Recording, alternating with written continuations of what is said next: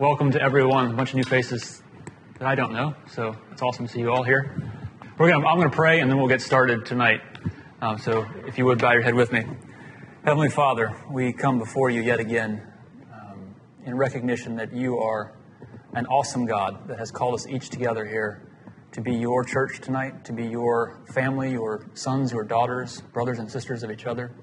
And I ask that as we spend this time in fellowship over the next hour and 15 minutes, that you would be present in real and tangible ways for each of us.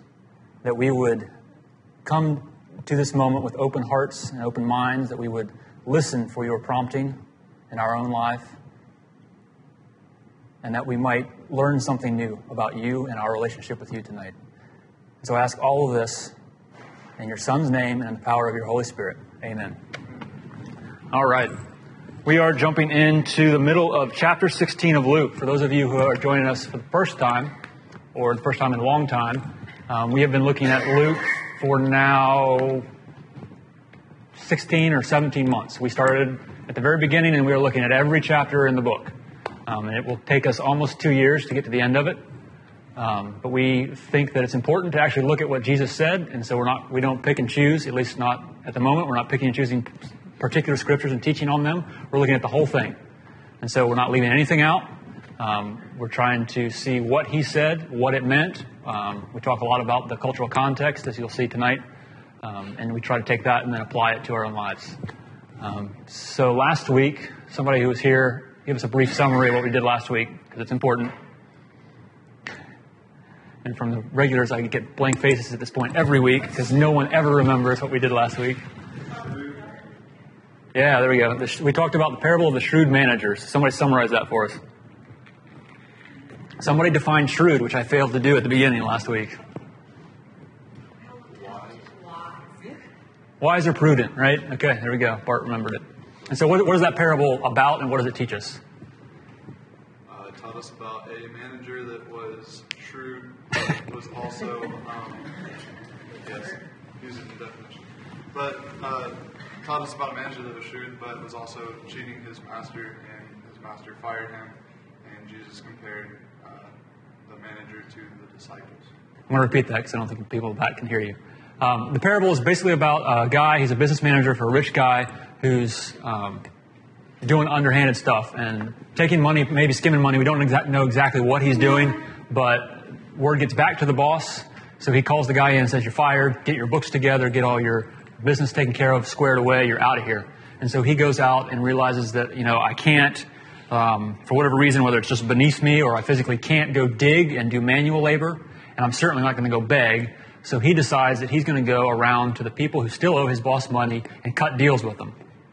And so he shaves the price that they owe the boss.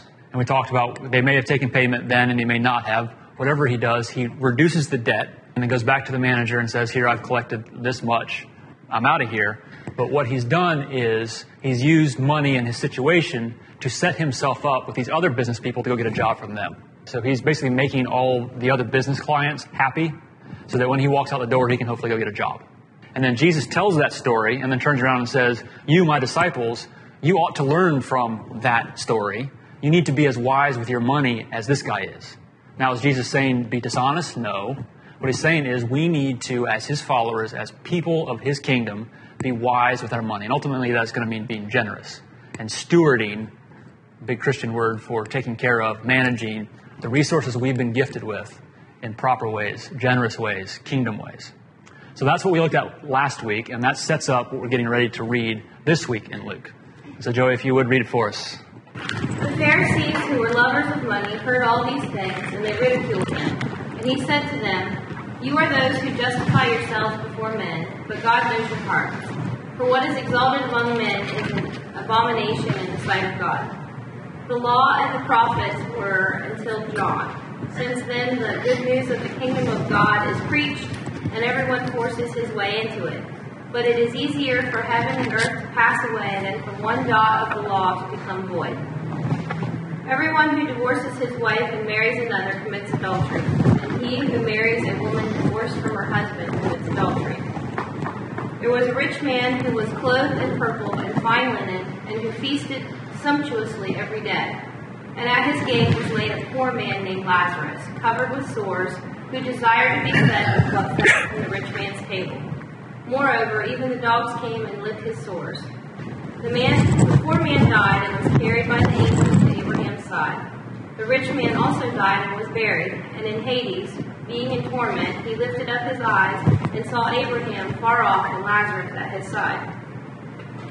And he called out, Father Abraham, have mercy on me, and send Lazarus to dip the end of his finger in water and cool my tongue, for I am in anguish in this flame. But Abraham said, Child, remember that you in your lifetime received your good things, and Lazarus in like manner bad things. And now he is comforted here, and you are in anguish. And besides all this, between us and you a great chasm has been fixed, in order that those who would pass from here to you may not be able, and none may cross from there to us. And he said, Then I beg you, Father, to send him to my father's house, for I have 5 brothers, so that he may warn them, lest they also come into this place of torment. But Abraham said, They have Moses and the prophets, let them hear them.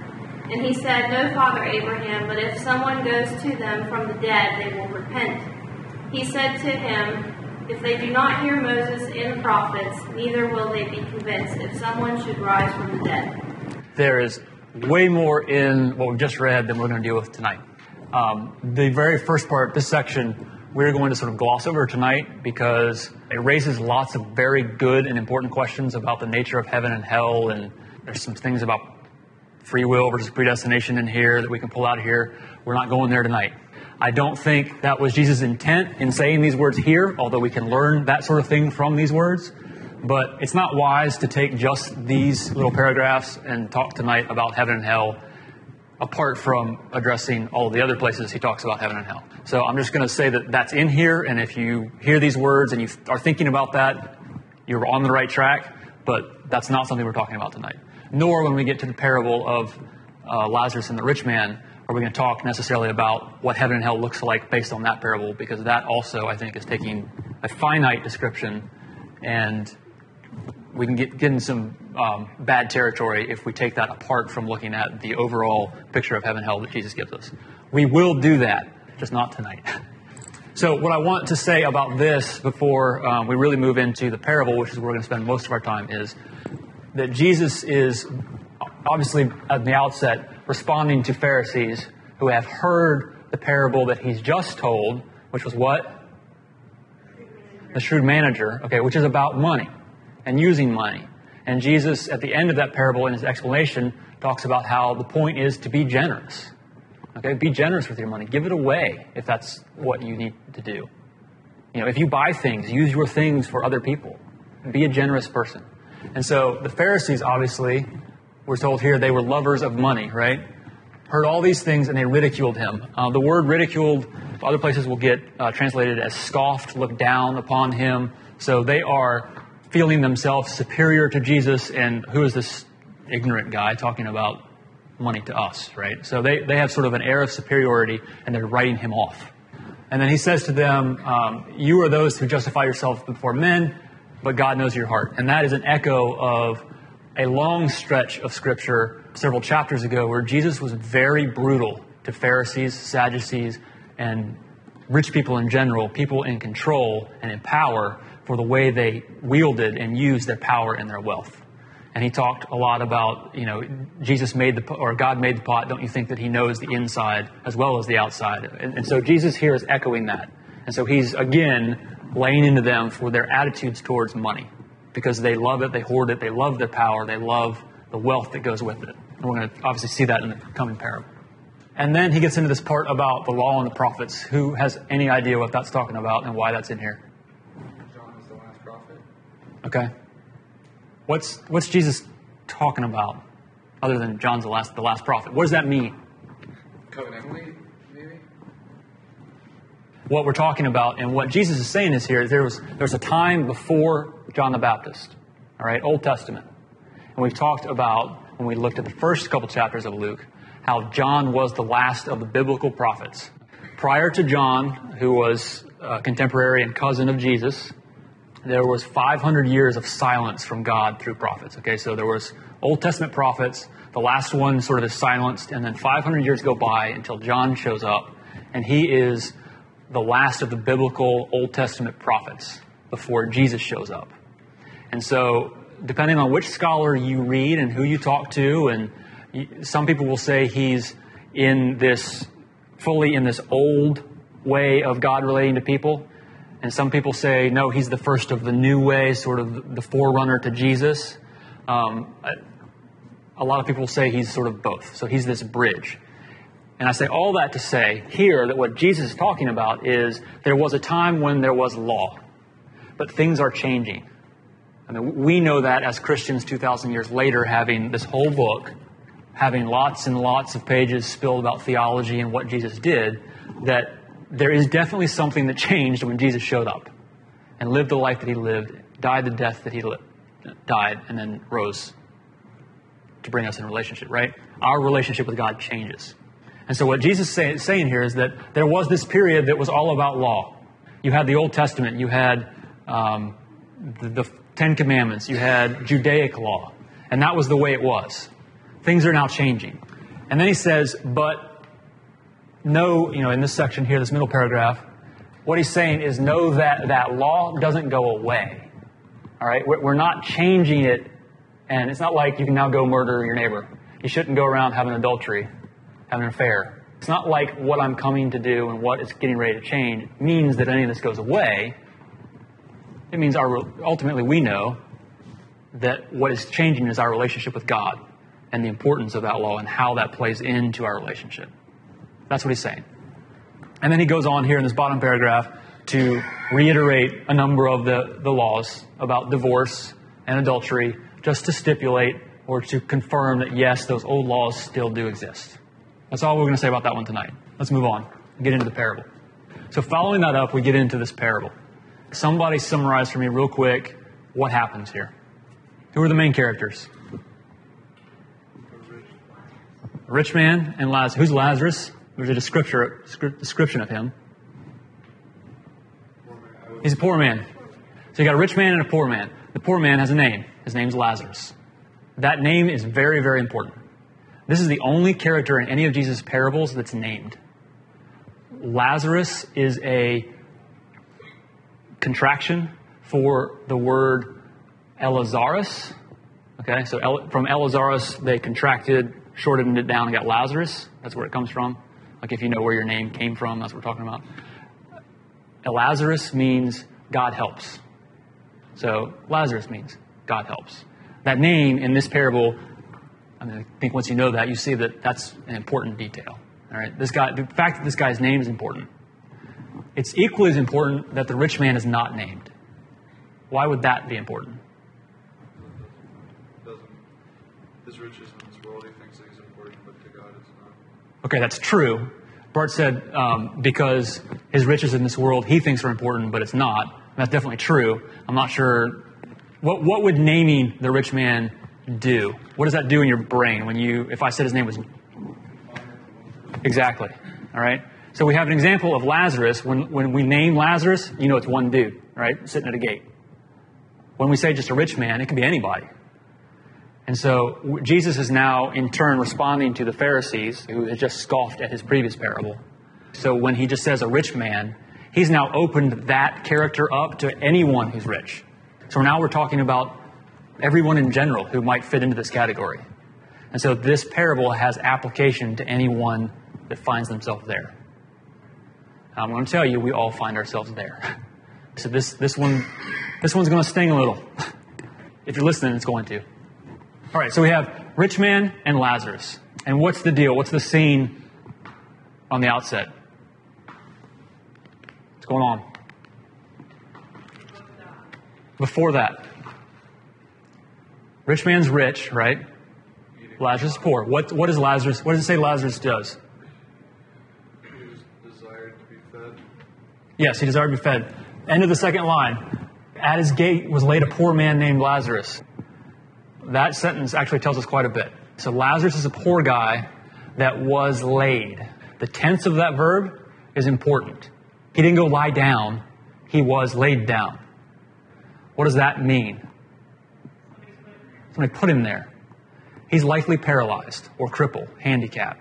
So he's poor, he's a beggar. Lots of the people who begged at gates are handicapped. We're told that he has sores. He's not a leper. We know that because a leper would be outcast and thrown outside the city gate.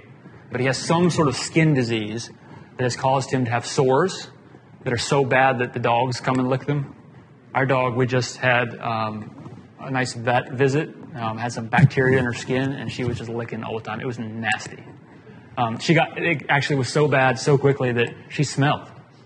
All right? I mean, so you can imagine this guy, if his sores are so bad that, you know what bed sores are, right? If you're sit in the hospital too long. I mean, this guy, that may be his situation.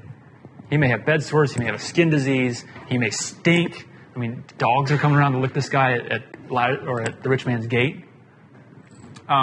Something you can't tell from this, but I'll tell you, the word for gate that's used in the Greek is a word that's used for the gate of a temple, of a palace, of a monumental building. So that indicates that we're talking about a very rich guy in, think, mansion. So we got the wealthiest of the wealthy and the lowliest of the low sitting at his gate. And somebody said it, what does Lazarus want? What kind of food? It tells us anything, right? Yeah, just the crumbs. Just give me the crumbs, man. So you can imagine this rich guy comes out of his gate, the big, golden things opening up, and he rides out, or he's carried out. Who knows what's really going on, right? And here's the poor guy sitting down just begging, dude, just give me your crumbs. Like, throw me something. And what does the rich guy do? Day after day. What was that, Mike? He just goes on by. Absolutely ignores the guy. So that's the setting. That's the two characters and the dynamic relationship that they have with each other. So we got the richest rich and Lazarus, whose name means what? God helps. Then, Jen, what happens? They die. All right? They die. It's over, right? Life is done. And what are we told happens to Lazarus? Say it louder. Carried by angels to Abraham's side. Yes, he's carried by angels to Abraham's side. I want to tell you right now, like I said earlier, don't draw too many literal conclusions about the nature of heaven and hell from this parable. Jesus is telling a story about this relationship between the two people and the consequences of their actions. This story does contradict some other things in the Bible about what heaven and hell are like. So don't get hung up on the details. Don't get hung up on the fact that, it literally says he was swept right up to Abraham's side. Other places it says that we lay in wait. So, a whole nother really high-level theological discussion we have to have before we start talking about that. What's important is Lazarus goes to heaven. Where does rich guy go?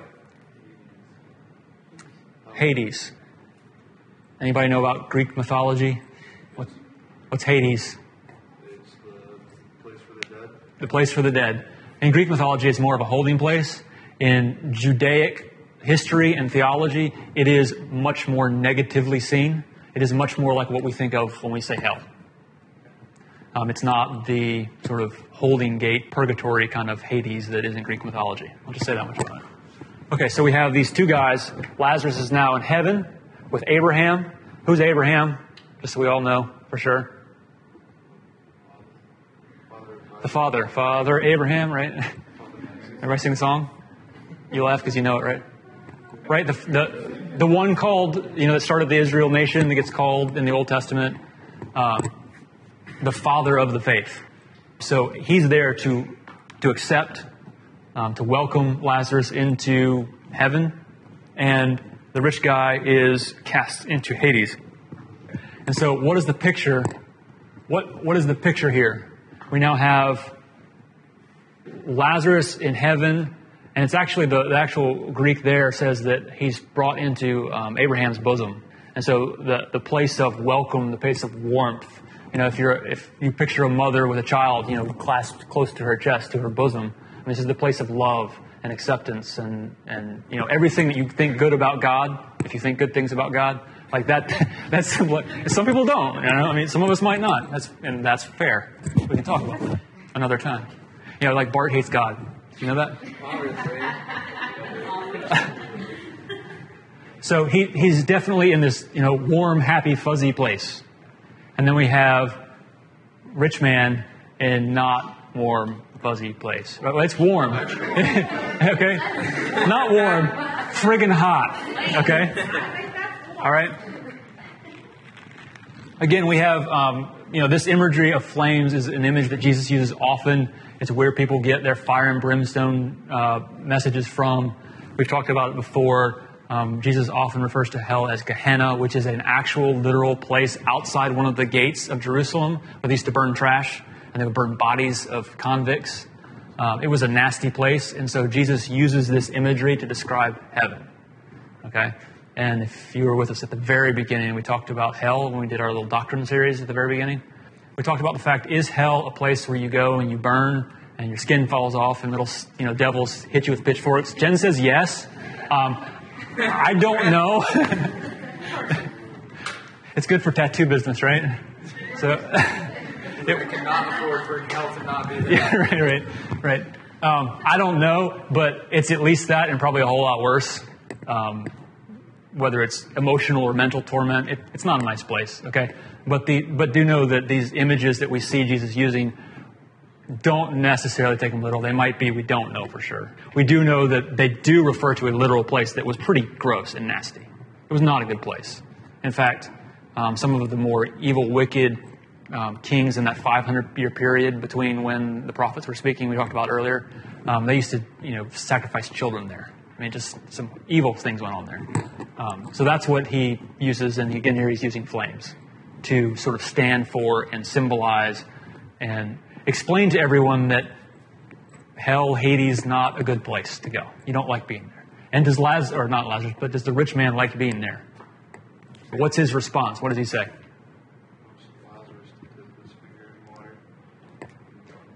He wants Lazarus to dip his finger in his water and come wet his tongue, right? Why? He's thirsty. It's hot.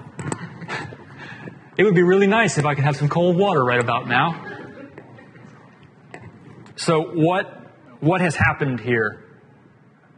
Jen goes, yeah, right? It's flopped. We see very clearly that these roles are flopped, all right? Here is the poor man who couldn't get a crumb.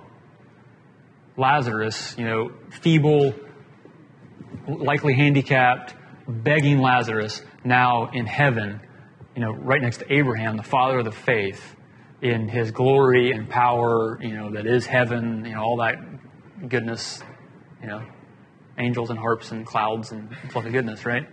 Oh, I can't wait. A lot better than, the torment. And here is rich guy who lived in palace, who had servants and, got to ignore Lazarus. Yes, purple linens. By the way. I think you said purple women. Purple women. No, not purple women. That's odd. Purple women. Okay. I will just say, since you brought it up, purple linens are a very, very high-class, rich thing to have. The dye that made purple in this day was taken from snails, and you only get a little bit out of each snail, and so it was very expensive to have. I mean, it's the color of royalty in these days. So that was just one more indicator of the wealth that this rich guy really has. And so that guy is now begging for just a drop of water, the same way Lazarus was begging for a crumb from his table as he exited his gates. So we have, Jen's right, a complete reversal of what was happening during their life. So, rich guy says, please, Abraham. What does he say? Who does he address? I just told you, but who does he address? Okay, what does he ask for? Well, he asks for mercy, but what does he actually expect? What's going to happen? He's going to send Lazarus, right? Does he still think Lazarus is his slave? Lazarus is still beneath me. Tell him to come wait on me. This is the guy that's at my gate, right? He still doesn't get it. He's still sort of whacked off his head. And so Abraham says, what? Okay. What does he actually say? What's his first word? Somebody who's been here for a while, or anybody, if you know, tell me about that term. Is that kind of like little sheep? It makes me sad. Some people are laughing because little sheep is not really a nice term. Oh, it was cute. Sheep are stupid. Stupid. When Jesus says we're a sheep, like he's saying, you're cute, you're fluffy, I love you, but you're stupid. All right. It's equivalent to, I grew up in Atlanta, when somebody wanted to insult you, they say you're the biggest moron on the earth, God bless your heart. Like, it's that kind of deal, right? It sounds nice, but it's not. Okay? Kind of. I mean, the whole phrase is kind of that way. But child is the nice, fluffy part, right? Think Jesus' phrase, Talitha cum, when he grabs the girl and raises her from the dead. Think his term, when he called someone son in the last couple weeks. What do you know about those terms? Yeah, they're terms of endearment. Like, this is the word that's used here, this child, I mean, he's called him child. It's a loving term. It's not just, you're a jerk, right? You're going to stay down there forever and ever and ever, right? Dear child, you are mistaken, right? It's loving, but it's very firm. And he says, okay, so dear child, remember, in your lifetime, you received many good things, right? I added the many, by the way. And Lazarus, in like manner, many bad things, right? Again, I added a word. For those of you keeping track.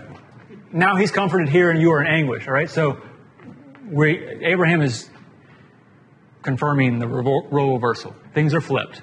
Things are flipped. Why? Now, we know this based on the previous parable and some other things that Jesus said. Why are things flipped? Why is rich man where the rich man is? Because he was rich? No. All right, because of the choices he made. Right. What choices did he make?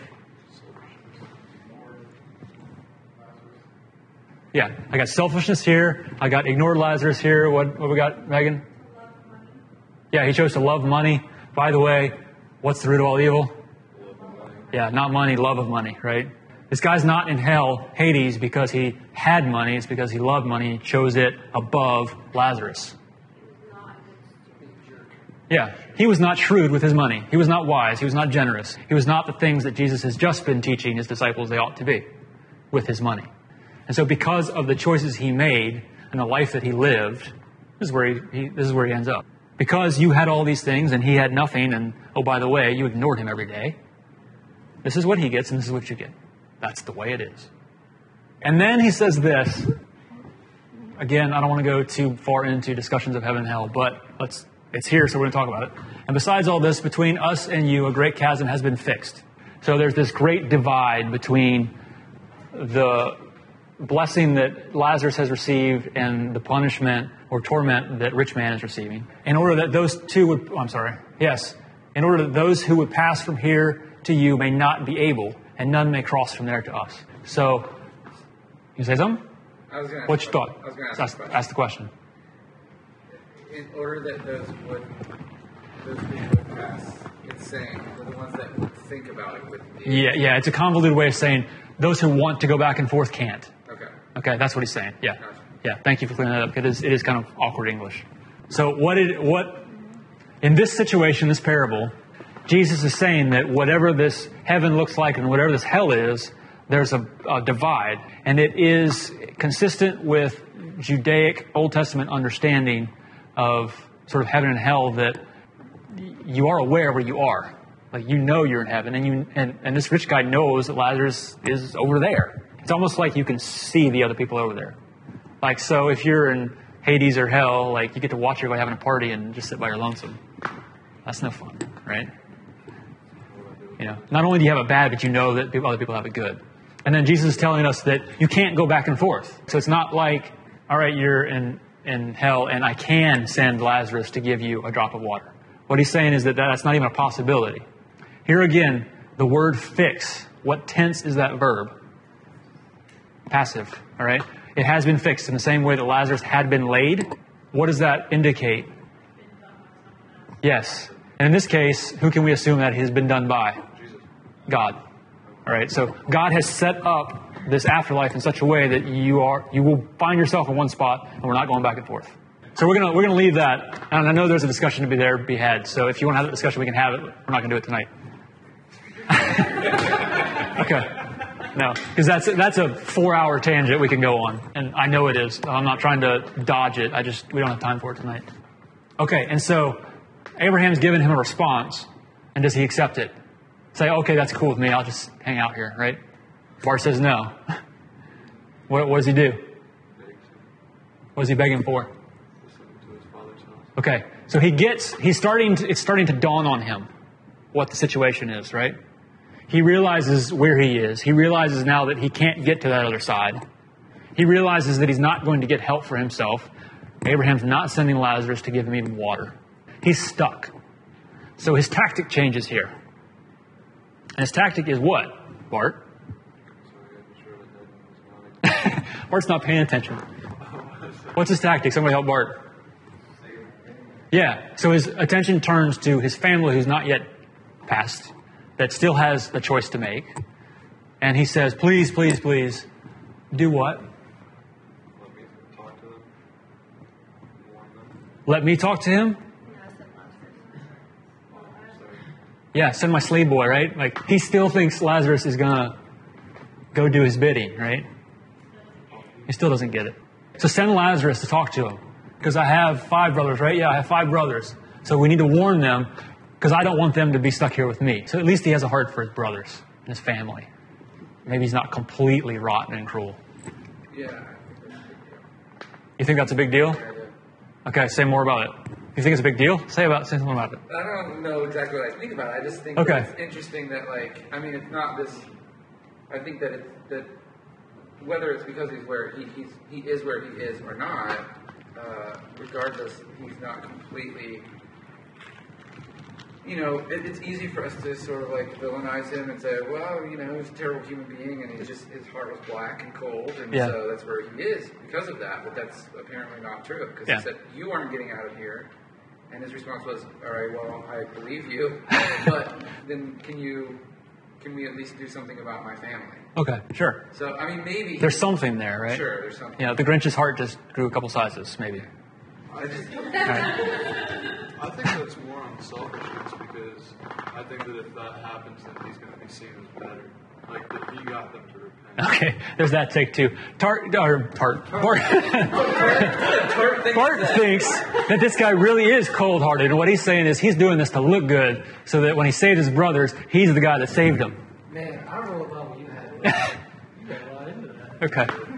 I suppose I'm going to say that's not here, and we're making assumptions at this point based on upon his character, based on what we think. Okay. Can I jump real quick?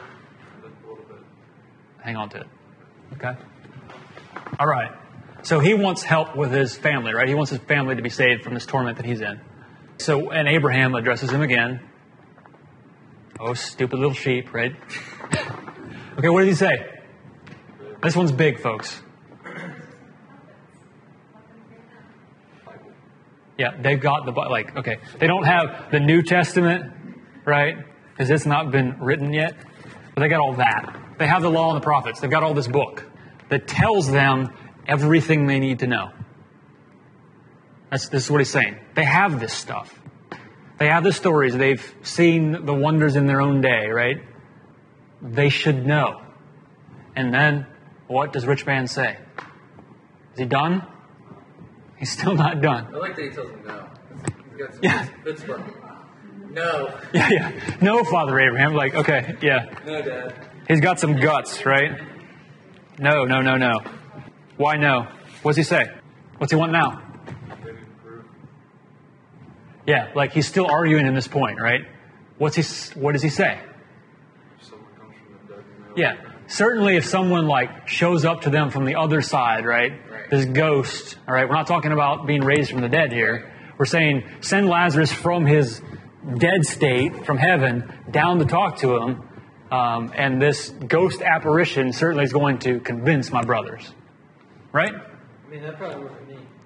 It would you? It would probably would for me if I showed up and said, hey, heaven's real, bro. I'd be like, oh, I'm dead right now. Like, okay, you're a ghost. Believe you. Stick your hand through him. Yeah. See if he's really ghost.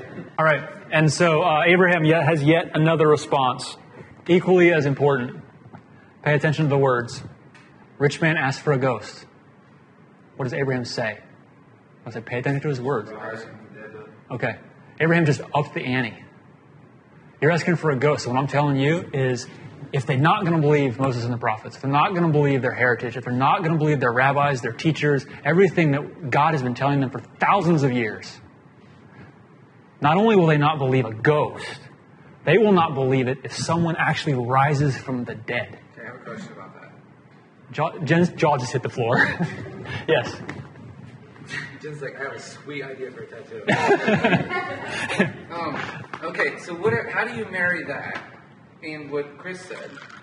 Because I'm not convinced that... Remind me what Chris said. Chris said if this happened, even a ghost, so what I'm saying is, the argument is, if something happens, then it's an if-then. If something happens, whether it's a ghost or a dead raising or something, then I'll believe.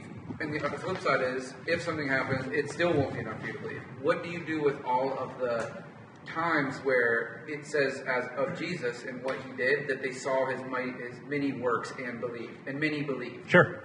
And many did. So how would this be? Is he talking situationally? Right now, your brothers aren't going to believe? Or is he saying, that's not the type of thing that would do it? Because it is the type of thing in certain situations. Yes, and that is the question to be asked at this point. Praise God. Yeah, right on the money. All right? Okay. Did everybody... You want the mic? No. What's the answer, though? We're getting there. Did everyone hear and understand what Nate just asked? Okay. I'm going to rephrase. You tell me if I've understood you correctly. Yeah. Okay. There are many places in the Bible where we are told that people did see Jesus, his many miracles. We did see people, or do read about people who did see Jesus raised from the dead and believed. So we see this very thing happening. Okay, so how do we reconcile that with this statement where he says, even if I did this for you, they're not going to believe? All right. I'm going to put pause because I want to know what the jaw drop was about. You said that, and then I read if someone should rise from the dead. Yeah. He's talking about himself. Yeah. He says, I'm going to die, I'm going to rise from the dead, and you're not going to believe me. They're still not going to get it when I do this. Okay, and so... I'm going to do this. That's so good. Yeah. That's so good. You start to see it? Yes. All right, we're going to have to explain it so everybody gets it. All right, but the answer is in there, what Jen just said. Okay, here's the thing. There are those who will see it. There are those who this would happen for, and they would believe. But there are also those who will not. And you, stupid rich man, and your low-life brothers are in that second category. No matter what God does for you, you're not going to get it. He's been doing things for you and your family and your people. I mean, this book is full of stories of God coming and rescuing his people and having them turn their back and screwing it up again. Time and time again, hardening their hearts and turning their back. And what Abraham is saying to rich man is, that's who you are. You're never going to get it. You have hardened your heart to the point where no matter what God does for you, even if somebody rises and comes back from the dead in bodily form and eats a taco, right in front of you. Yeah. I don't know, what did he eat? Fish, right? Okay, fish taco, right? That's what it means. Yeah. Jesus comes back and he eats, right? That's one of the reasons, is it Thomas, is doubting Thomas, who sees and touches him and he eats in front of them. He asks for bread after the Emmaus road. So one of the things that we know that he's not a ghost is because he comes and eats. That's why I said the crazy thing about eating a taco, right? Clearly he probably did not eat tacos, right? Okay. I bet he does. And so what he's saying is, there are those people, and you happen to be one, rich man, that no matter what happens, no matter what God does, God could come and sit and have lunch with you and tell you all about the universe, and you would go home and be like, nah, I don't think so. All right? But absolutely, there are many people who do. And so that then begs the question, what's the difference? What's the difference? Okay, the difference between what? What makes someone see it, hear it? I don't know about you, I haven't seen Jesus walking around. Okay. Have you? Okay. Okay. So, what's the difference between those of us who believe and someone who hears the stories, looks, and doesn't? And there are those people who are struggling with it. There are probably those of us in this room who are tossing around this idea, but I don't just yet get it. That's cool. It's one thing to struggle, but there are also these rich people, the rich people in this category. Is that a key? Nate asked if being rich is a key. Maybe in part. I mean, we certainly know that Jesus is talking about how, having wealth is definitely difficult. It makes kingdom life difficult, all right? Because now we are battling our greed and our sinful state, wanting to have things and possessions and be rich and powerful and wear purple clothing, right?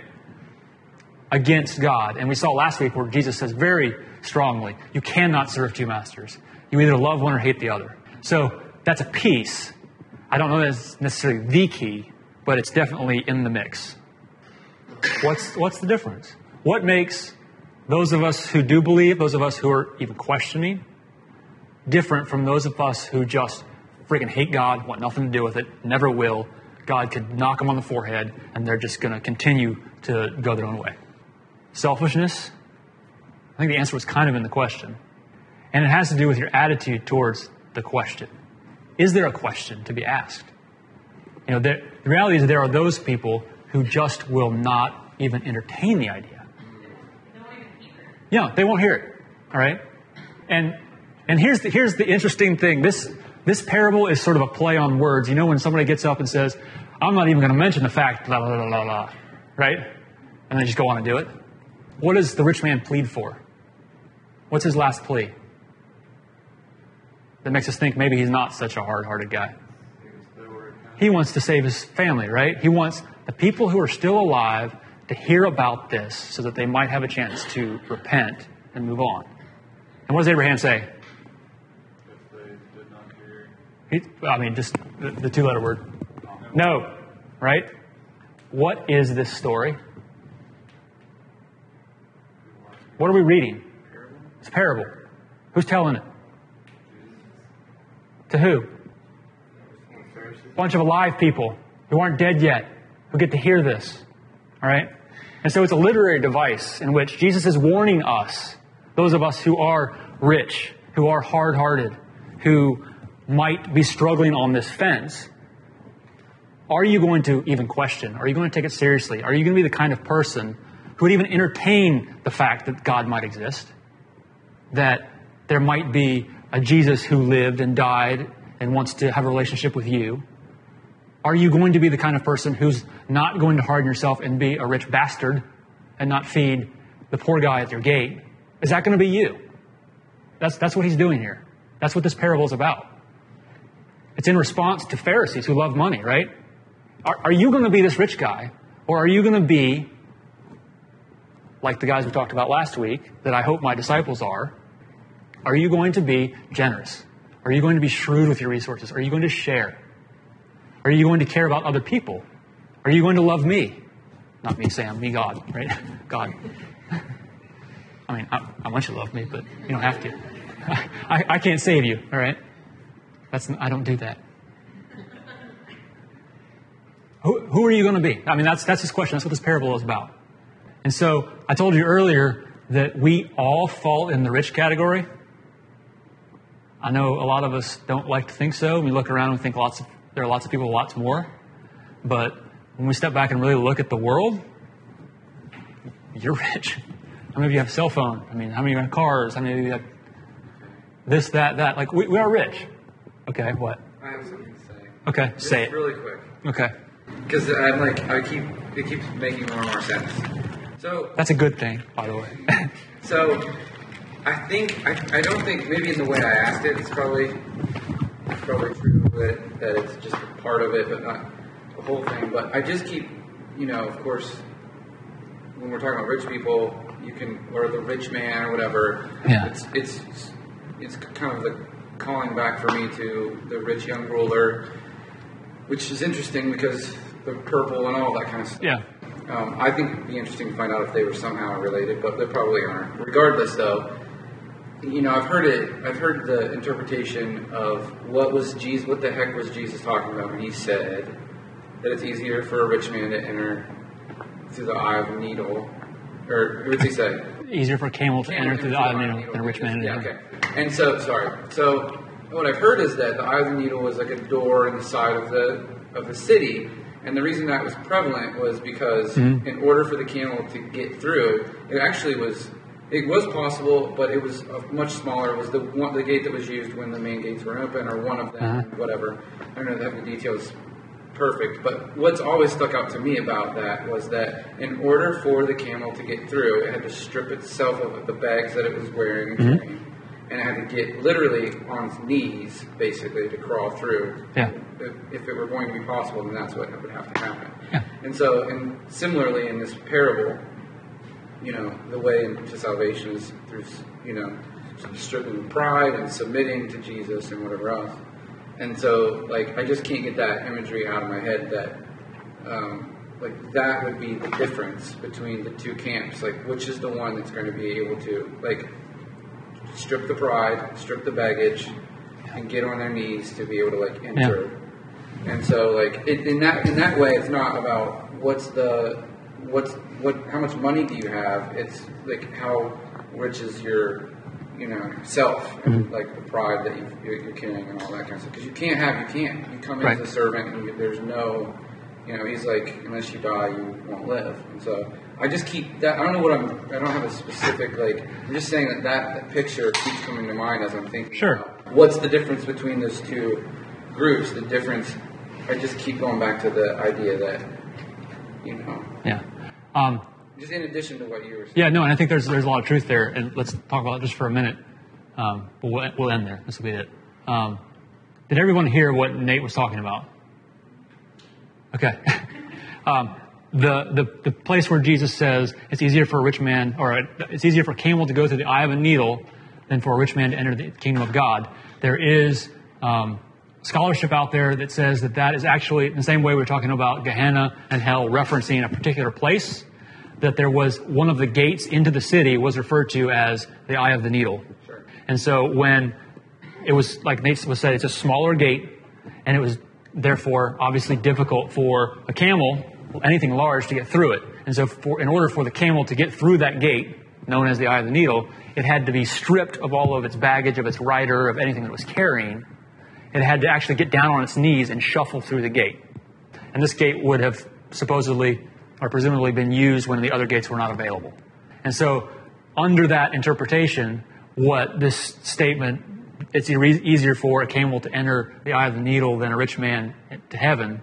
I get that right? If not, you know what I'm talking about. What we're talking about is then, in order to do that, you got to strip yourself of everything.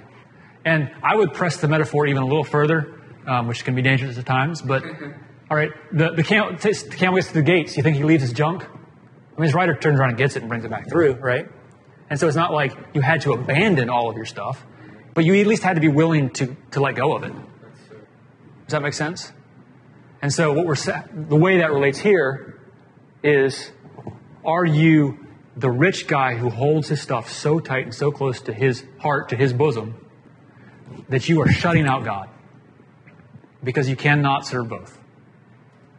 Or are you willing to let it go a little bit, at least, to get through that gate, all right, to open yourself up to God? And sometimes that means you give your stuff away. Sometimes that means you start writing checks. Sometimes that means you spend every Saturday at a soup kitchen. It doesn't always.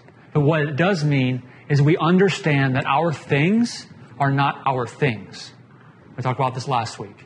Our things are God's things, and they have been gifted and granted to us for our use for the betterment and advancement of His kingdom. And it's that mentality, that purpose, or that person that is the one that sees the Son raised and believes, that reads the Scriptures and says, there's truth there. And it's the other person that reads it and says, that's absolute nonsense. And so it comes down to a heart condition. And that's ultimately what this whole thing is about. Where's your heart? Do you love God? Do you like God? You're not so sure about God? You think it's a joke, but you're at least ready to ask some questions? Or, screw it all, I'm done, I'm going home. I'm going to tell you, even if you're the last one, there's still hope. Because it's very easy, and we said it last week, but we've got new people this week, and so I'm going to reiterate. It's very easy to walk away from stories like this, from talks like this, and feel like what you've just been told is you are a bad person. You should be doing blank. You are not doing blank. In this case, you're not being generous. You're not asking the right questions. And so in order to be a good person, in order to be poor man with Abraham and be in heaven, go do blank. It's a bunch of crap. That's religion. That's the very thing that Jesus comes and rails against. What Jesus comes and says, what the gospel is, yes, oftentimes, we're not great people. All right? And yes, we ought to be doing blank. In this instance, we ought to be generous. We ought to be giving of our things and our time and our talents. What Jesus says is, look at me. I'm that guy who does that. Look at my life. Listen to my words. I'm giving you everything. I'm giving you my time, my talents. I'm not taking anything with me, and I'm ultimately going to lay down my life. I am your example, but I am more than your example. Not only do I lay all of that down, but I'm going to take it back up. And in dying and coming back, I've conquered everything that stands in the way of you being able to do this too. And all you need to do is ask the question. Those of us who care about this church and the people that come here, we often talk about the moment when people really start asking real questions. And we always say, Jesus got them. A lot of us know it before you know it. Jesus gets you before you ever realize he does. And that's what Jesus has come to do. He's come to get you.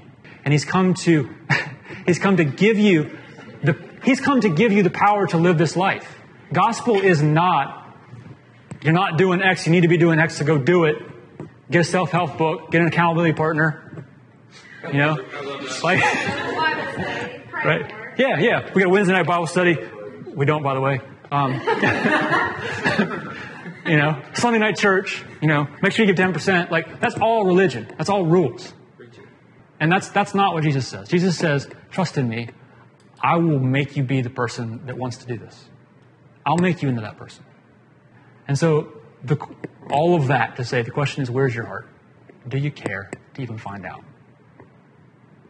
Do you care to become the better person? Do you care to become the true son, the true daughter of God? Do you care to become more like Christ? Do you care to care about people?